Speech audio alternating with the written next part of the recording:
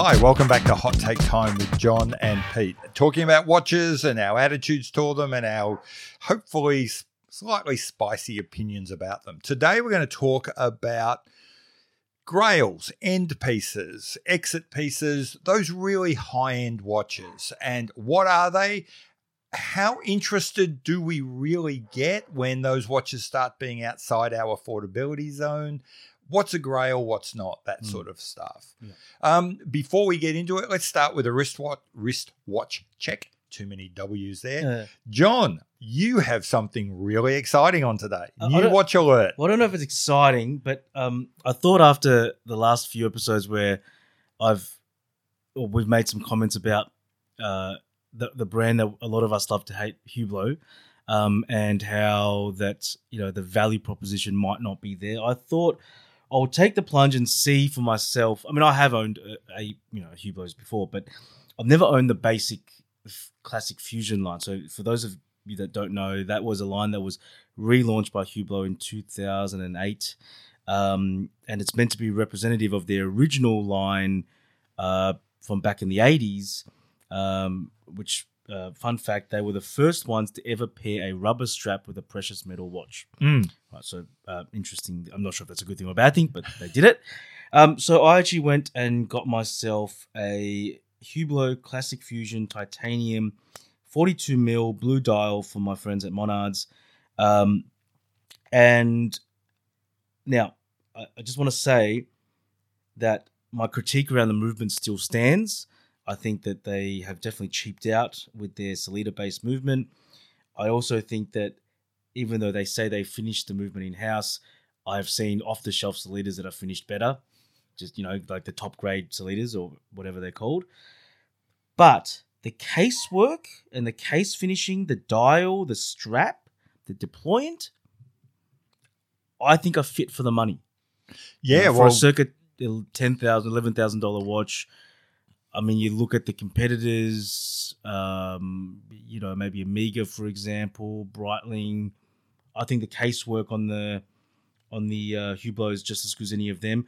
And mind you, Breitling have some pretty expensive watches that are ETA based. Absolutely. Oh, look, we were chronos though. Mostly. Yeah, so I was playing with that watch beforehand, and I was taken aback at the quality of the casework, the quality of the dial, etc. It is really outstanding. I was searching around trying to find a loop to get a little bit closer, but I couldn't find one. Well, look, I think there's a video on YouTube I was looking at from I think Hafiz, where he had a different model, he had a rose gold model, but the same thing, and under macro apparently didn't stand up, right? Like the hands weren't, super well polished, and the dial, his one had a scratch, and I'm not sure if his is representative of the broader Hublot quality control. I don't have a macro strong enough to get to the point where he had it, so it's very much, it could be the case on this. But with normal eyesight, and even with glasses on, and even with a low power loop, I can't fault it. Yeah. Well, certainly my quick and dirty look at it before we started, it is lovely. Yeah. You're right. Everything we say about the movement stands. It's probably still costs more than it should. Yeah. But once you've decided you like it, if the movement's good enough, hey, that's a great watch. Well, I guess I think the other thing is we normally compare watches with other watches in the same price range, but my perspective with Hublot is that you actually have to look at other watches in the same aesthetic range. Yes. So if you were looking for another somewhat integrated designed watch with this kind of look, then the comparison points become a lot more muddled in terms of who would you actually be comparing to. Because if you compare it to AP, for example, and I'm not saying that you should, but I'm just saying if you did, the cheapest AP Royal Oak is $35,000-$40,000 now. Yes, and yes, that's got an in-house move, and yes, that's finished better and all that kind of stuff. But it's also 4 times the price. Yeah.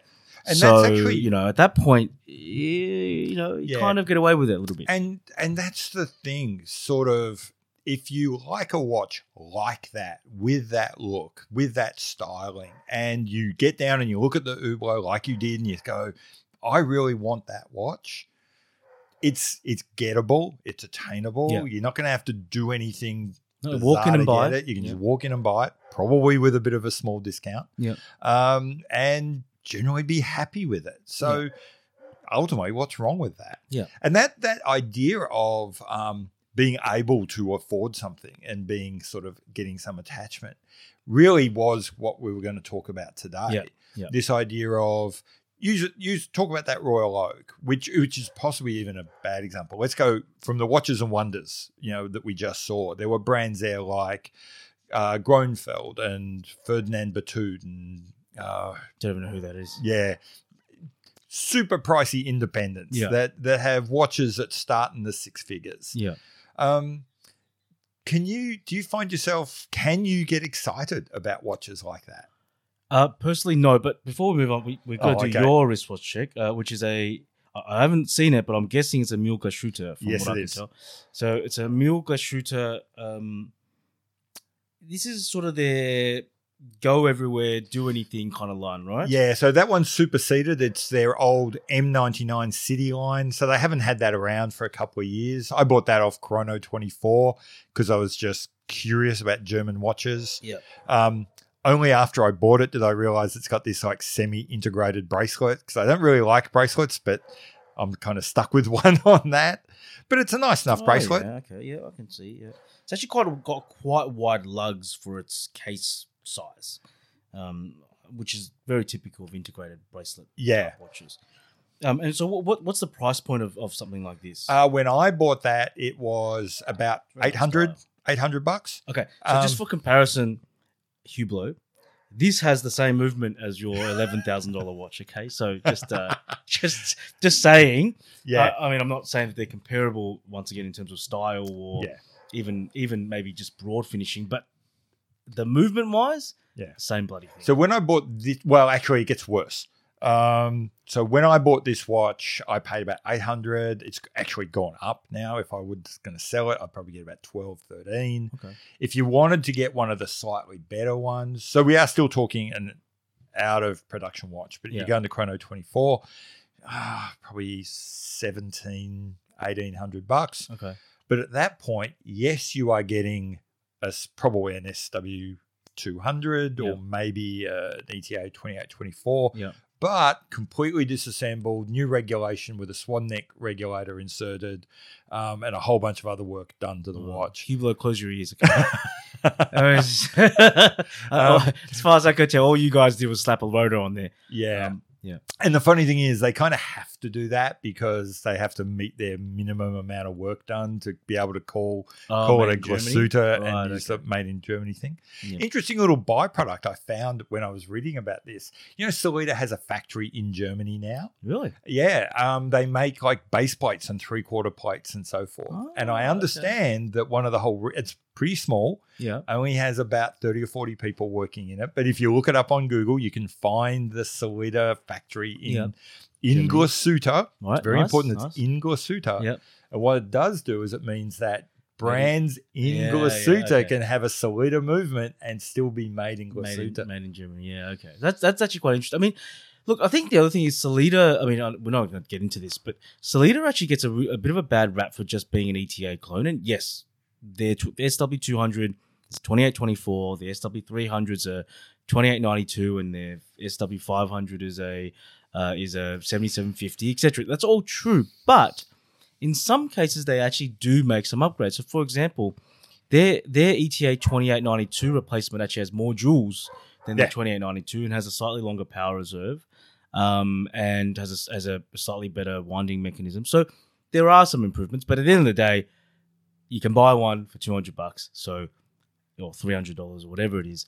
So it's not an excuse for the higher end brands like Hublot to keep doing it, but technically it's not a bad movement. No, it is one of those things. And one of the things that really irritates me, really shits me to tears, is when people talk about, for example, they compare movements to engines in a car. And they'll say, like, if I wanted a Ferrari, I don't want one with a Datsun engine in it or, some, little Chinese thing.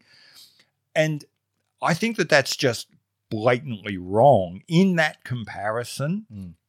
if an in-house Rolex movement is, what would you call it, a Porsche engine, say? Mercedes, maybe. Their Mercedes engine. Yeah. Then if you look at the specs, you look at the stats, you look at what it's capable of doing, an ETA or a Solida is not some cheap little Chinese 4-cylinder knockoff. No. It's a pretty high quality, Alpha V6 or, BMW 4-cylinder or something like that. If you just look at what it can do, is it, top of the range Porsche? No. Yeah. Is it some knockoff Chinese? No. It's still a good quality European engine. I think the issue is that it's shared, right? So, I mean, it's actually, you know what it's more like? It's more like a Volkswagen 2-liter 4-cylinder. Almost every Volkswagen Group car under 100 grand in one variation or the other uses that engine. Yes. So to me, that is actually the Solida / ETA version, and it's not really an issue. I think where it becomes an issue really is once again when you start comparing, like if you know that Volkswagen owns all these brands, like Porsche and Lambo and stuff like that, then you can say, okay, well everything that technically has a Volkswagen engine in it is in-house as long as part of the Volkswagen Group. Yeah. Right? So by that stretch, you could say, well, anything that's made by Swatch has an in-house movement because Swatch owns ETA and therefore it's all part of the same brand. I think where Solida kind of falls apart a little bit, I think, in terms of is the fact that just like it's used in everything from a $200 watch up to a, in the case of Hublot, a $12,000 watch, a $15,000 watch. And that, it would be like if you bought a base model Golf and it had the same engine as a Porsche Macan, would you feel a little bit ripped off? Same group, so they could technically still say in-house, but do you expect more? Do you at least expect Porsche to put a nicer Porsche engine cover on it? Yeah, probably. Do something. Probably. Put a logo on it. Yeah. Like I said, it's not a perfect analogy, and I'm comfortable with the idea of saying it's not the same. So I'm not gonna fight someone and say that using an ETA movement is the same as an in-house movement. No, I'm happy with saying that they're different. Yeah. I'm happy with saying that one is a higher grade or higher spec than another. Yeah.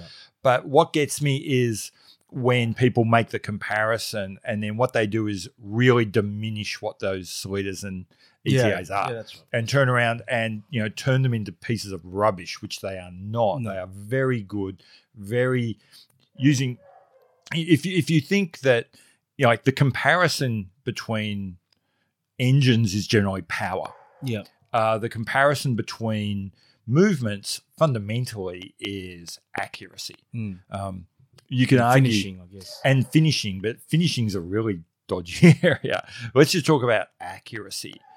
There isn't an order of magnitude difference in accuracy between the best Rolex movement and a top grade Solida movement. I'd argue there's none. That actually comes down to the implementation. Yeah, and how you regulate it. Yeah, so if you regulate it really well, fettle it really well, look after it really well, you will be near as damn it getting the same actual performance. Yep. And so then it just comes down to, is it finished as nice? Do I get as nice feels about where it's come from? Yeah. Blah, blah, blah.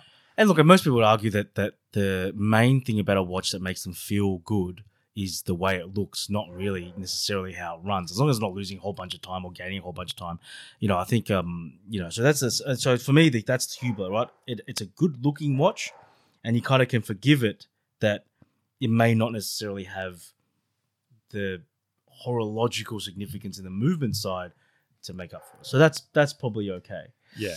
Okay, so let's moving on from Hublot and their cost saving situation. So, aspirational watches. So so for me, I can appreciate a watch that I can't afford. But if a watch is so far outside of my affordability, I'm the same with cars too, mind you. I don't really spend much time looking at Lamborghinis and Ferraris and liking supercars and stuff like that. Mostly because I am not confident that I will at any point in my life be able to afford one of those. Therefore, I don't want to waste time on it. So same thing with watches. There are watches that are, and when I say like not affordable, I'm talking probably, say something that's $200,000 plus. Not that I can afford anything less, like $100,000 either, but it's practical. At some point in my life, I might be able to get there if I sold everything and just wanted that one watch for $150,000. But $200,000 plus. Well, yesterday we were talking about Grupo Force and how their cheapest watch right now is like $250,000. So guess what? I've never even gone to the Grupo Force website in my life because it's not within my wheelhouse. Yeah, I'm very similar. I was on a live stream talking about this with some other people, and it was interesting. The group kind of split, and I was on the same side of you. I can be kind of intellectually interested in those very high-end, very expensive watches. I will go and I will perhaps look at the website because I'm curious about what they do and how things work. Maybe the business side of it can be attractive, can be interesting to me. So I'm fascinated by how much money Richard Mille can make by selling only 5,000 watches. That's kind of interesting. But can I be interested and invested and care about the watches? Do I care what Mr. Grubel Forzi? It's actually the two different people. One's Grubel, one's Forzi. Do I care what they're doing? I don't even know anything about that because I've never even bothered enough to look at. Yeah, and do I listen to them being interviewed? And do I, you know what? I don't. They're kind of irrelevant to me. This is I don't know whether it's the good bit or the bad bit of the watch collecting hobby. It's what you and I have spoken about a couple of times. Ownership. This focus on ownership. That if you don't own the watch, then you're not really being part of that community. Therefore, why bother? Yeah. And some people would say that's a terrible outcome. Wouldn't it be good if you could just be, you don't get to own really super high-end paintings, but people can still be into high-end art. Look at them. Well, I mean, the thing is, you could get a print of a painting and hang on your wall. Like if someone got a high-quality print of the Mona Lisa hung in their wall in their home, no one's walking in the house going, "Oh my God, you bought the Mona Lisa?" Right? Like, obviously, I did not buy the Mona Lisa, but plenty of people have prints of art that they have bought that they frame and put up on the wall because they enjoy looking at it. Watch is a little bit different because the equivalent of a watch in that respect would be a fake. Yes. Right? Because, I mean, I guess you could have a picture of a watch hang on your wall, but that's not really the same because one's a watch and one's a picture. Yeah. You know what I mean? Like, yeah, and I think it's because, when we think about artwork generally, like that kind of artwork, we're thinking they are by definition singular. Yeah. Only one person in the world is going to own that thing. Yeah. And as a result, and a bunch of them aren't owned by anyone. They hang in publicly owned museums and galleries. And you go to those galleries and museums and they will sell you the prints. so it's not even like there's no legal problem there. It's just like literally like, well, you come, you can only spend so many hours in this place at the one time. If there's something you really like, we'll either sell you a book with the pictures in it, or we'll sell you the actual print itself, or we'll even sell you a framed copy, right? Or a jigsaw, or a handbag with the thing on the side. Whereas with watches, I mean, you obviously get books about watches and pictures about watches and all that kind of stuff, but none of those are really representative of the actual item, whereas a print of a painting is. So for me, I kind of look at it and go, can I appreciate good-looking watches? If I'm going out to a get-together and someone brings along a really fancy something or the other, I'll gladly look at it and I'll touch it. But my problem as well is that, let's say hypothetically tomorrow somebody lost their mind and was like, John, you know what? I've got these Grubel Forces coming out my bum. I don't want them anymore. Here, have one for free. Yep. Right? Just take one for free. I don't want anything for it. I would be like, that's nice, but the thing is, like, either I would sell it, but if I was to keep it, inevitably when it requires a service, can I even afford to keep it? Like, can I afford to? I mean, it's the same thing around, it's a bit of an interesting one, but there was this interview I saw with Mr. Beast. I don't know if you're familiar with Mr. Beast, but he's a young, big YouTube celebrity, big YouTube star. He makes all these videos, random videos, and he does, and some of them are really massive, like taken off. And he does ones where he gives away stuff to viewers, but there'll be things like a private jet, right? He'll give away a private jet to somebody, and apparently he was getting a lot of flack online because people were like, oh, so you give someone a private jet, but then who pays for the running cost and the storage of the jet, and like you're sending people to financial ruin by giving them something. And I mean, his argument was that obviously he will happily buy the jet back, or give money in lieu of the jet, or help the person sell it. But fundamentally, that's kind of a point of it is an expensive watch isn't just expensive to buy, it's expensive to own. An expensive car isn't just expensive to buy, it's expensive to own. Most people couldn't probably even pay the insurance on a $500,000 watch. Yeah, I heard someone. Right? It's very expensive. Oh, yeah. It's like $3,000 or $4,000. It would be $3,000 or $4,000 a month. It's funny. I'll circle back to that. On the car one, I heard a great quote once that if you can't afford to buy a new BMW, you can't afford to run a used one. Yeah. For all of the reasons you just said. I just out of interest, I was curious about getting insurance on a watch. And so I was talking to, I can't even remember who it was, but some insurer. Yeah.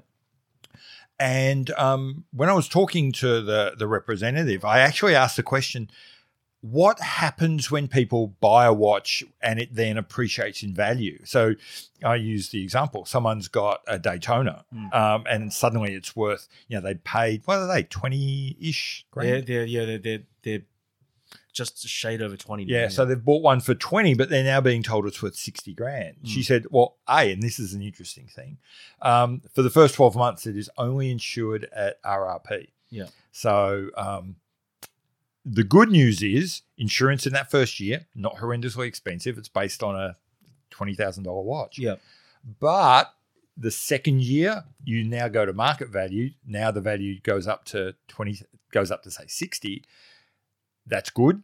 But you now have to pay like insurance on a $60,000 watch, which suddenly is like $2 or $3 grand a year more than you're expecting to pay. Yeah.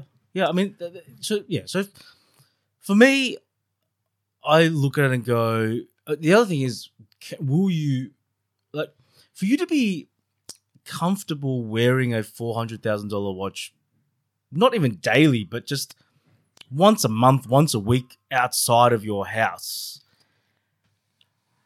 I mean, I would think you would need to be worth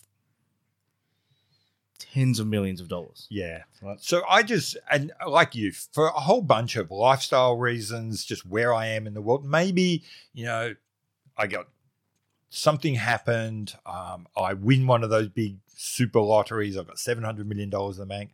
Maybe this whole conversation becomes an embarrassing afterthought because, you know what, bugger it. I'm in Grubel Forsey and Richard Mill land. Yeah. At the point where money is like candy. But until then, I must admit, I have a zone. I know, look, anything, and we've had discussed this before, anything less than, pick a number, say about $1,000, I can kind of see the gaps a bit too much. I find it hard to enjoy that. But anything above 10, 20,000, I begin to become kind of stressed about how much is in it. I begin to sort of worry a bit about, my ability not only to buy the watch, but to keep the watch and do all that stuff that we're talking about, servicing it, insuring it and stuff.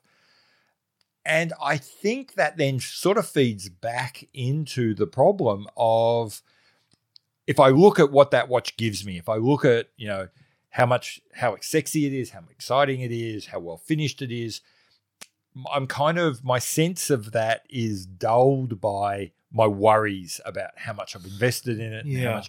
And so I just don't enjoy it. I think the other thing for us is, I know that you and I, while our collections are quite different, we both generally buy sporty watches. Yeah. Right? More sports watches, more casual watches. And in that sense, I wear my watches, I don't wear them hard, so I try not to ding them. I don't consciously try and smash them against things. But I wear my watches to the gym. Every watch I own has been to the gym. Every watch I own will go. If I put a watch in the morning, and that watch will stay with me I don't change watches very much during the day. So the other problem is a lot of the super high end watches tend to be fragile. Yeah. Because they have fragile complications, because they're made from fragile materials. Like this morning, I saw a video of a Jacob & Co. Astronomia. Now, that used to be one of my grail watches, and we'll talk about that in a second. That used to be one of my grail watches, and it's unobtainable price-wise, but it used to be one of my grail watches. And now I've realized the whole thing's made out of sapphire, right? Yeah. Crystal, right? Like, the other day I was wearing my sub and I hit it against a dumbbell at the gym. Now, luckily it was fine because it's metal and nothing really happened. But you hit that Astronomia against the dumbbell at the gym and the whole thing's going to be shattered. So now you've got a watch that is now broken, that has to go to a very specific, has to go back to Jacob & Co. to get fixed. I don't know what the cost would be, probably something astronomical, because they can't fix the case. They have to be a new case. So it probably ended up just being a new watch, I'd assume. And then that becomes the second problem with living in Australia, is that most of the high-end brands do not have service centers here, right? Or they have a partial service center here.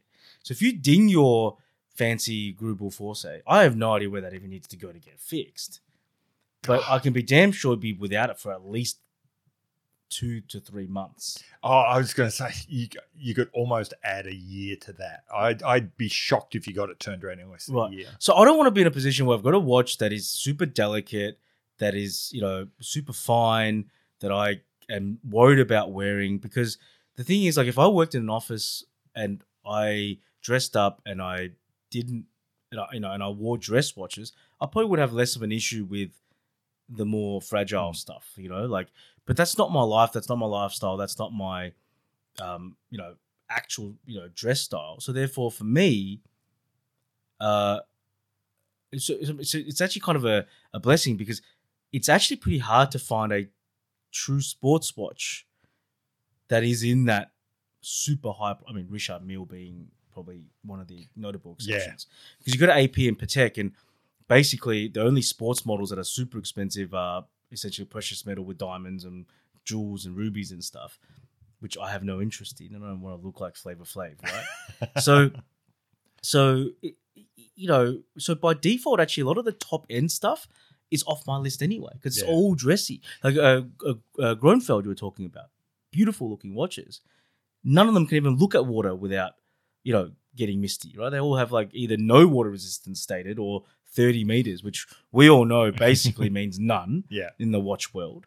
So I'm kind of lucky in the sense that they just by default don't appear on my radar. I'm very similar. And the next thing, and as we've discussed, both of us are in this position of saying, because it's not on our radar to buy, and because of all the issues around how ownership is so central in watch collecting, you kind of just get disinterested in them. Like I said to you before, I'll pay vague attention to what's happening. I get sort of more interested in the business side of it, like what those guys are doing as a business becomes more interesting to me than what they're doing as watchmakers. In many ways, that's one of the great problems I have with Rolex. Forget that all the other issues. I just find them more interesting to watch as a business than as a watchmaker. Yeah. And then when I do go look at their watches, I find myself thinking more and more about the business than I do about their watches. And that's something that I find with all of these super high-end watches.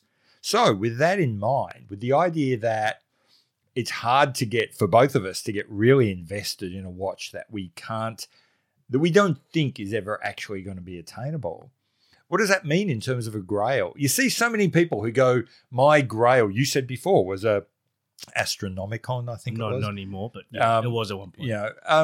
What does that mean for a grail when you're not really interested in a watch that you don't think you could realistically own? Do you have a grail on your list right now?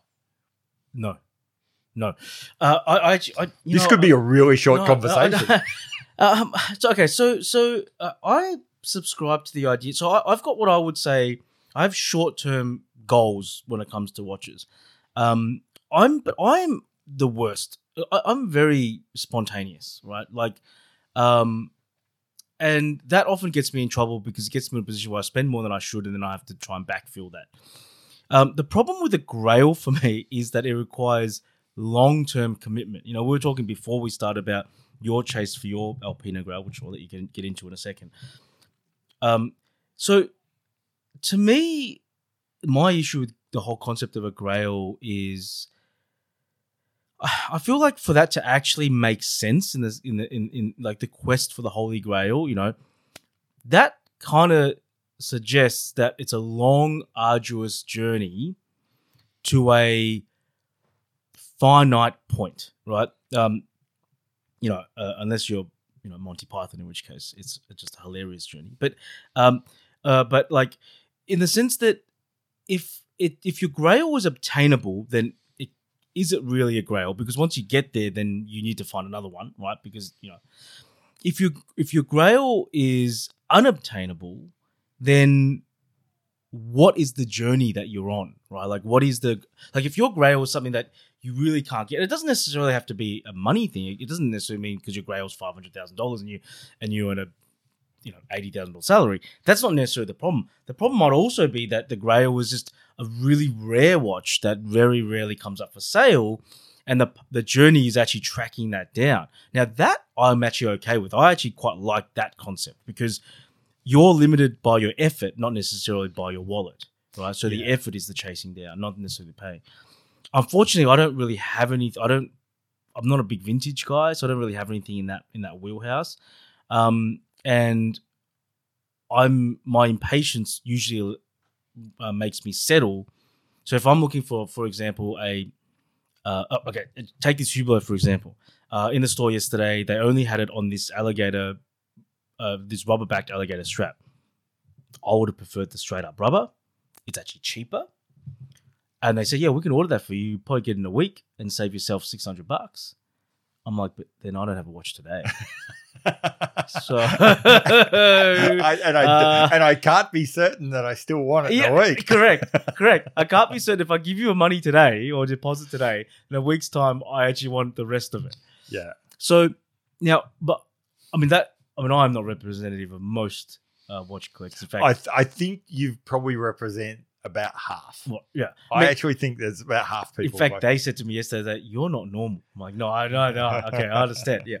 Out of context. But so for me, Grail, I don't have one, but what I do have are short-term goals. So I might say this year I want to buy something. I don't know what that is. Like right now, I don't have a concept of what that is. But at the start of the year, I was like, this year I want to get another big pilot. That was on my list. I need to get another big pilot. Another big pilot.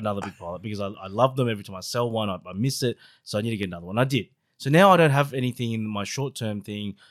Maybe that stupid bubble Rolex, just because it's so stupid that it's fun. But see, that doesn't really count as a grail because it's not up to me. Yeah, that's where right? It gets like if it's not up to you, then because I can't sell myself a Rolex. So is it a grail if you literally have nothing to do? If you have no way to affect your ability to get it, then what does that term mean? Yeah, if your hunt for the grail means putting your name down and then hoping that your number comes up. That's a short hunt. Yeah, and it doesn't feel right. Yeah, look, I don't really have a grail. Weirdly, I suppose I collect very differently to you. I'm much more methodical. I'm much more planned out. I've got a really good sense of the kinds of watches. I won't say every single watch I want to buy in the next couple of years, but I've kind of got a list that I'll be working through. But even then, I'm uncomfortable calling any of them grails. None of them require that sense of arduous searching for. The only time I've ever had a grail, I don't think I even knew I had a grail until after the search. Very quickly, the story is when I first got into watches, one of the brands that really appealed to me was this little entry-level Swiss brand called Alpina, sister brand or brother brand to Frederic Constant. That gives you an idea of where they sit. Owned by Citizen now. Now owned by Citizen. Yeah. These aren't expensive watches. Brand new. For a quartz thing, you're looking at just over $1,000. Maybe you go up to $2,000 or $3,000. So these aren't super high-end pieces. But I like the brand. I like the history. I like the story. And it's something you can kind of be involved in routinely and not break the bank. So I collect Alpinas. Bought their Heritage Diver, loved it. In buying that, found out it's obviously a recreation of the original. And I thought to myself, I'd really like the original as well. It's a compressor style. Yeah, so it's an original compressor style case, an actual one. You can get into all the details. The original cases were made by a brand, EPSA, that made all the original compressor cases. And that triggered me off, and I started looking, and it began a kind of, I wonder if there's any out there.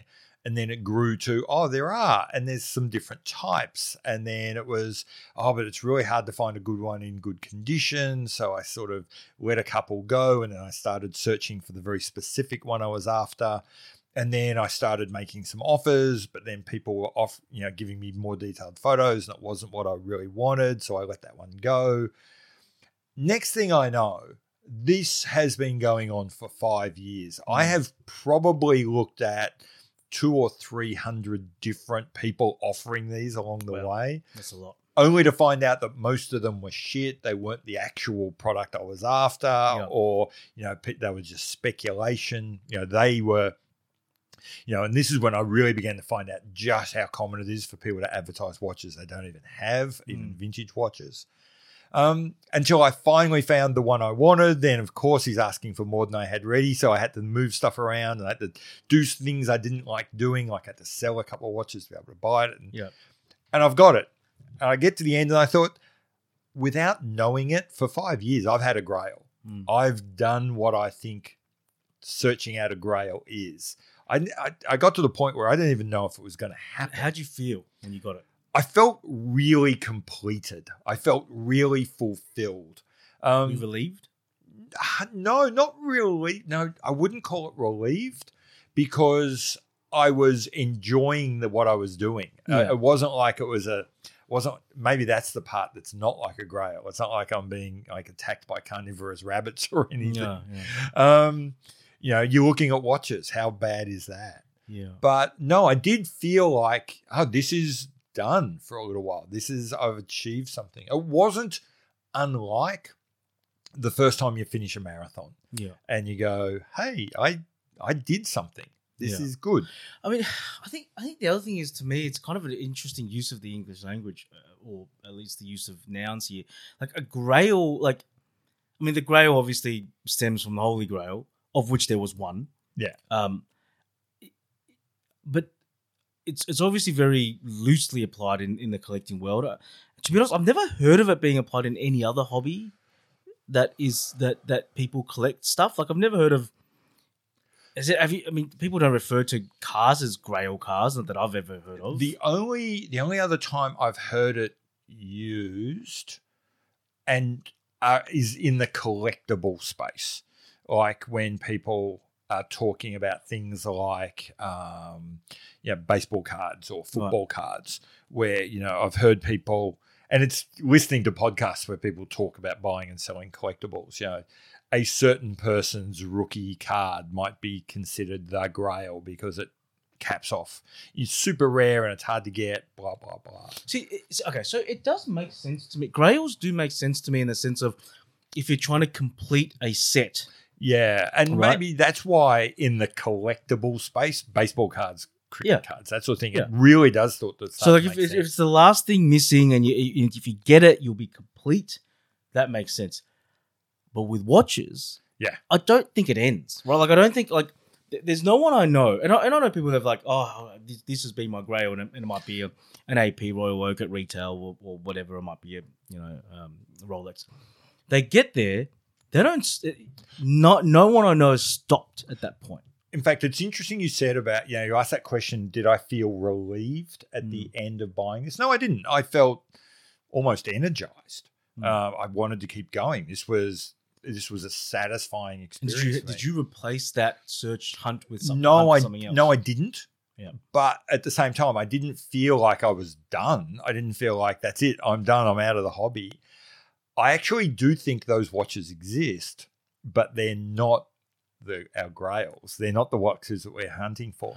I have a suspicion that there are a bunch of people who have probably bought a watch that has made them really unhappy, that they've stretched too far to buy, and they've realized, man, I've got to get out of this. I've got to, or they've just become so disillusioned with the process.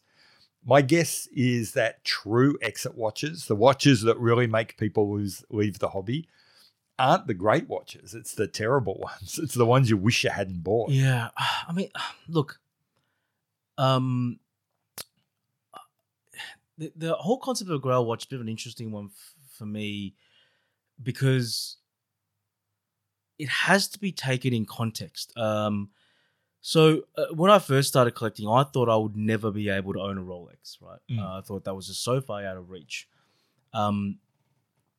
And then, but now I look back and go, but I bought like a bunch of cheap watches that, as the combined total, would have cost a lot more than just buying the Rolex.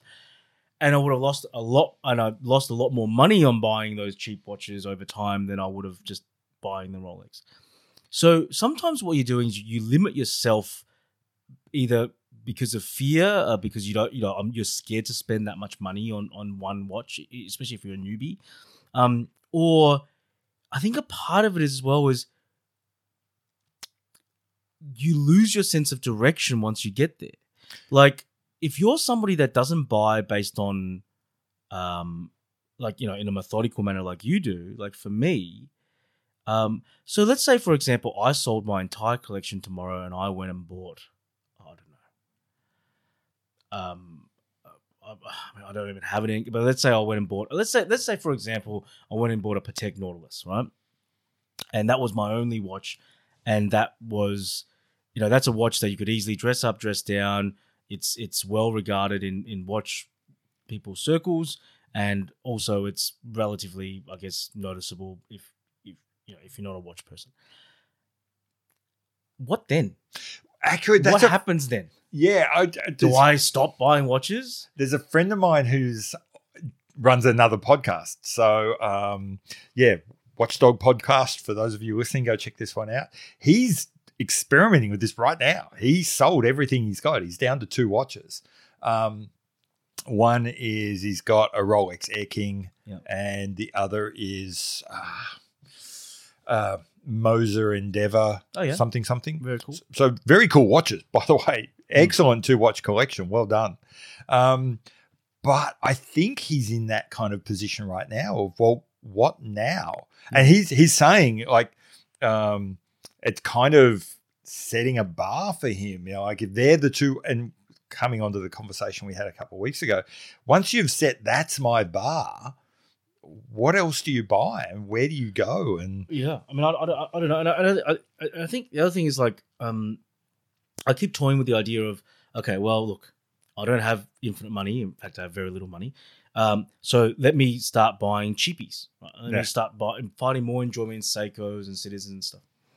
The problem is, if you go to your watch box and for me, like, you've got a bunch of Seikos and Citizens next to that, a Rolex or an Omega or a Hublot or a IWC or whatever the hell else you have, it becomes really difficult, really, for me to pick up the cheaper watch, because I feel like,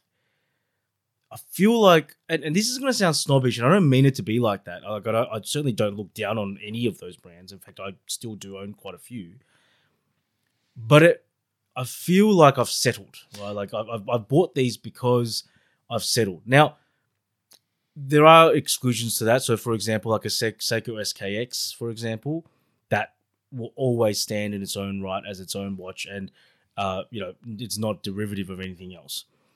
But then you go look at, like, there's that Seiko Diver, Seiko 5, that looks a lot like a Blancpain 50 Fathoms, which I've owned before. I don't know if you know that watch I'm talking about, but most people that know Seiko will know what it is. And I feel like my only reason for buying that would be because it looks like a 50 Fathoms. Yes. Like, I have no other reason. Like, and I'm not to say it's a bad watch. I think it's a great watch, but I have no reason to buy that watch other than the fact that it looks like a 50 Fathoms. And even if I didn't know what a 50 Fathoms was, buying that watch that was obviously styled after 50 Fathoms, like, if someone then showed me a 50 Fathoms, I'm like, oh yeah, I mean, that's nicer. Obviously, it's better movement, better everything, better finish. So, like, to me, like, because watches is so, as a hobby, as we've just so far around ownership, I feel like the whole grail thing is just a short-term lie that we tell ourselves, because we think everyone's, once I get this, I'm done. Yeah. Hot tip: nobody's done. Yeah. Nobody's ever been done at the point when they said, "If I get this, they're done." Even right? the people that, and like I said, I know a few people who are really close, but they're not done. No. There's something else will come. What does happen is after that, the world becomes really complicated because I've just spent, on that, the guy I was talking about with the Moser, we're talking probably a $50,000-$60,000 watch. Yeah. Is that your new benchmark? Is that what it's going to take? It's like getting into drugs. Is that what it's going to take for your next big hit? Yeah. Or conversely, are you going to be able to find joy in something less, and how much less? Yeah. And in a sense, circling all the way back around, I think there is this relationship. That's why I suppose, in a sense, I'm almost careful to make sure. We were talking before about window shopping and just going out and looking at watches.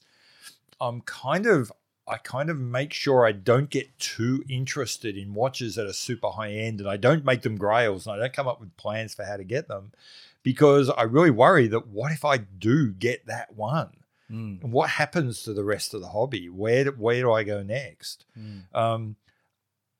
Maybe one could say that's perhaps a low, I'm avoiding the risk, avoiding a massive payoff because of a risk I was interested in the hobby. But no, yeah, I don't think it would. I don't think you would, because it's not like you get that watch and because let's say you get a grail or whatever that is, you get it. For you to truly enjoy getting that watch, you need to wear it, right? You need to wear it, you need to enjoy it, blah blah blah. So to do that, that means you're still a watch guy, right? You're still a watch girl, still a watch person. It doesn't really matter what it is. It doesn't really matter if you've got one or many. The fact that you enjoy watches and you enjoy wearing a watch, enjoy looking down at your wrist and seeing what you've got on, that means you're going to be forever a watch person. A non-watch person would never have that problem. Like my partner, she wears an Apple Watch. If she doesn't have a watch on and she leaves it at home, she's like, I left my watch at home. It's not a big deal to her. It's not a big deal to her if that's the only thing she's ever got to tell her. Have you ever got in the car, got halfway to the cafe, realised you haven't put a watch on, turned around and gone home? Yeah. To me, it's it's like not having a wallet. Yeah, I know. Right? I did it yesterday. I really don't enjoy it. To the point where I'm thinking about having a backup watch in the car, right? Yeah. But I think the thing is so that's what I'm saying. I don't know of anybody, and if anyone's listening, please drop a comment. I don't know of anybody that has been truly into watches that has ever really managed to exit. Yeah. I think there are people who have exited, but it's not because they got their grail. As I said before, I have a suspicion it's because something has gone wrong. Right. That is, they've bought something they really didn't want. They've overextended themselves and thought, kind of like that, had that bender where you woke up in the morning and, you don't like where you are. Life. Yeah. So I think that could lead to people do definitely leave the hobby. There are people who were watch collectors. There were people who were YouTubers, and they're not here anymore. They've sold their collections. But it's not because they bought. I think you're right. I think it's not, but it's not because they bought the watch that was, it's not like a Lord of the Rings, the one ring to rule them all. That's not. You don't turn into Smeagol. Yeah, that's not a thing, right? You don't just covet this one ring for the rest of your life. So same thing. So same thing with watches.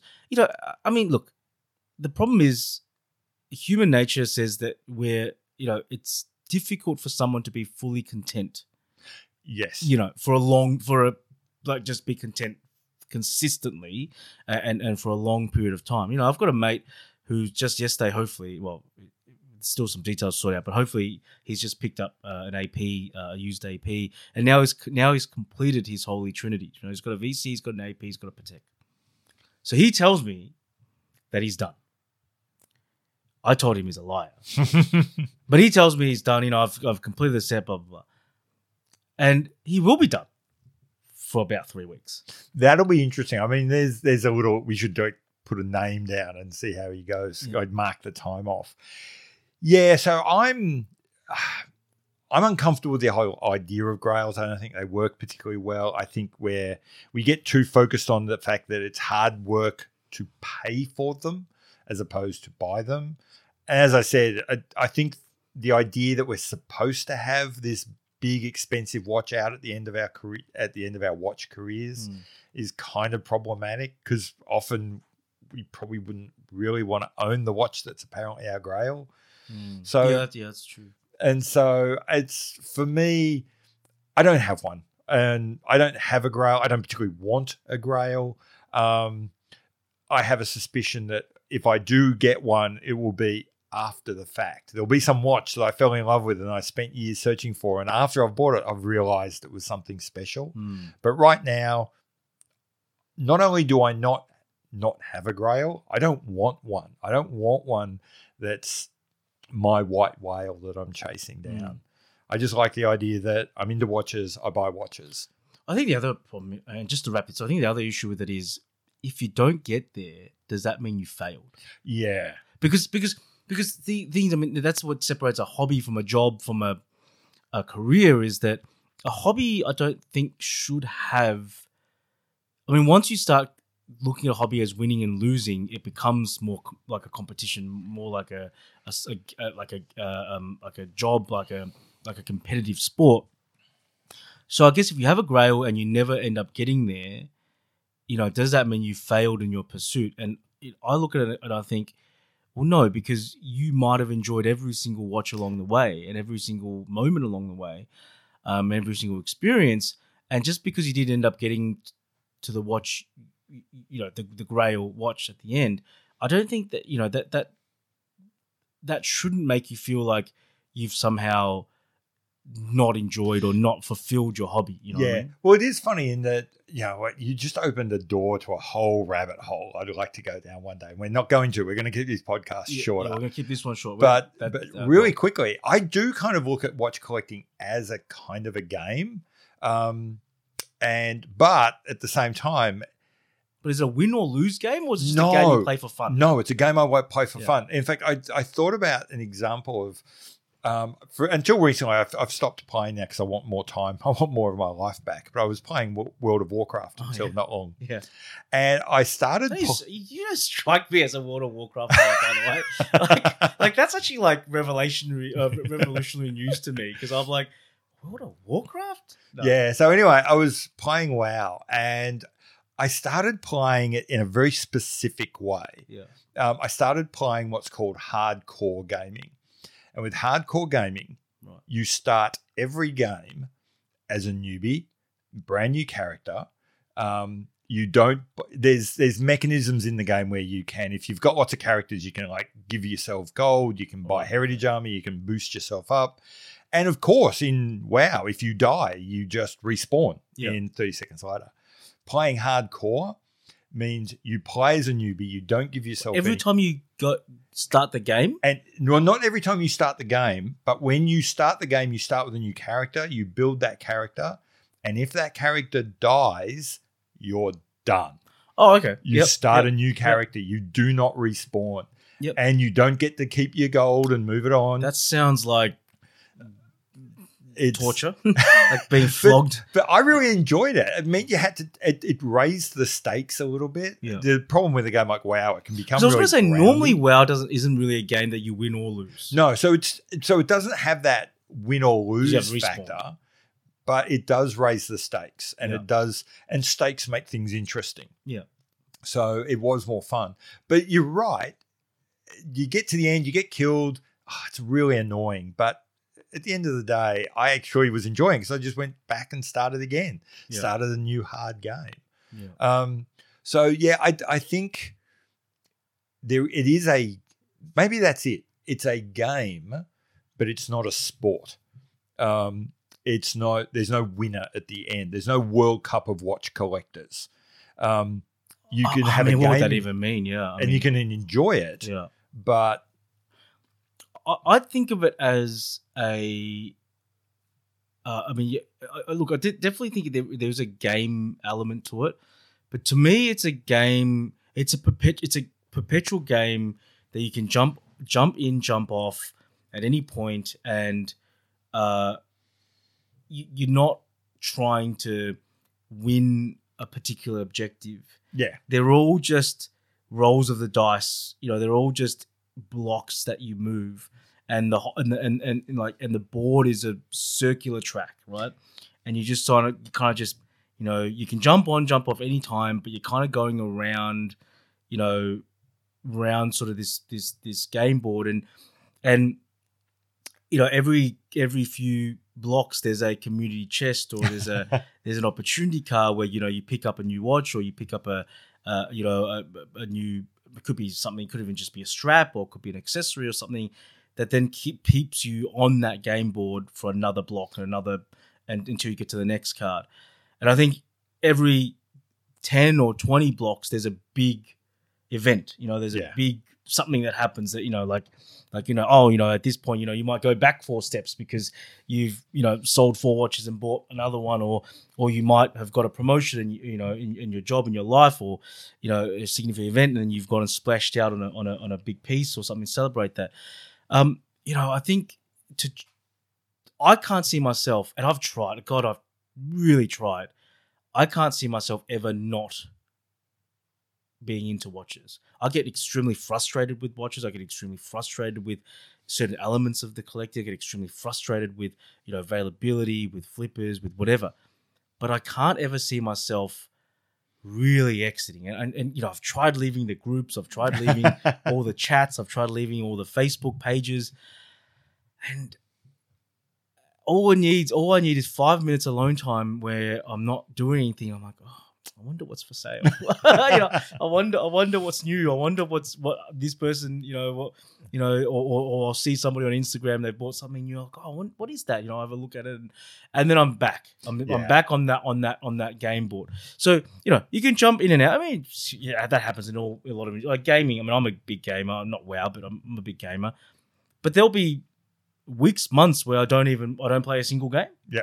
And then I'll get a game, and then a new game comes out, or I'll get back into an old game like GTA or something, and then I'll be back on every day for a month or 2 months, and then I'll have another break.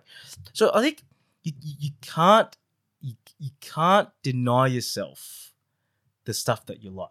Yeah. And you will probably always like those things at some level, and it just takes one little thing to spark your interest again. Like maybe that might be buying a new computer and you just want to see how it runs, and then all of a sudden you're playing games you haven't played for a long time, or it might be you might have had your car for a while, and then all of a sudden you find a really nice road, and that reinvigorates your love for driving it. For me with watches, it's like sometimes you just change the strap, you go, geez, that looks really good, and you wear it, and then that so, or it might be you walk into a shop and you see. Like yesterday, actually, we saw this. There's this new. For guys listening, you should really check this out. It's a really cool watch. There's a new Orbis Terum. Oh yeah. Which was always one of my favorite Mont Blancs. There's a new Orbis Terum, and it is super cool. There's one that has like a bronzy globe on the Where dial was that? At Monards. They have one. It's a good size, 40. Well, it says 43, but it really wears more like a 41, 42. It's a well time with what I really like. So instead of spinning the crown and changing the disc, it actually has a button that progresses the disc and the hour hand. Super cool watch. It looks amazing. If you saw it from across the room, you'd be like, what the hell is that? Is that a Patek World Time? What is that? Super, super cool. Not cheap. Right? It's like 11 grand. Oh, yeah. Which is a lot of money for a Mont Blanc. But once again, if we think about value as what else can you get that looks like that? Nothing. And you'd be. I mean, I don't know anything. Maybe the Omega Aquaterra World Time, but that's 14. 13, 14. So in the same bracket. Well, we've got to wrap this up, and I'm going to stop now before John does give me a grail and does make me buy, because I really want a World Timer for my collection. Oh. I'll show you afterwards. You can show me afterwards. I'll show you after. So anyway, that's our kind of rambling discussion today about collecting and what we're interested in, and sort of where our limits are and what happens to our attention after we've hit those limits, and the dangers of having grails, and the fact that in the end of neither of us actually probably have one. No. Would love to know. Leave comments. I was going to say comments below, but that's a YouTube thing. If you're on Spotify, you do get the ability there to is comment. a comments thing, and we'll put up a poll as well. That says, we'd love do to you hear have from grails? you guys about this. We'd love to hear other things you'd like to hear us talk about. Other things you'd like to hear us rabbit on and randomly about. Well, on that note, actually, so this will be our last episode for this season. I mean, whatever you want to call it. Season would be the standard term. So hopefully when we're back, we're going to try amp up the technology a little bit, maybe get some visuals, maybe see how we can actually incorporate some guests, some dial-ins, and just maybe we can, we'll try and lift the productivity, the production value a little bit. This definitely has been a voyage of discovery for John and I, trying to figure out what we're going to do and where we're going to go. And as much as it is our endeavor, we'd love to hear some ideas, things you'd like to hear us do. Yeah. Let us know in the comments, and we'll see you later. So anyway, wrapping it up, that's it from me, Pete. That's it from me, John. And we'll see you later. Bye. Thank you. Bye-bye.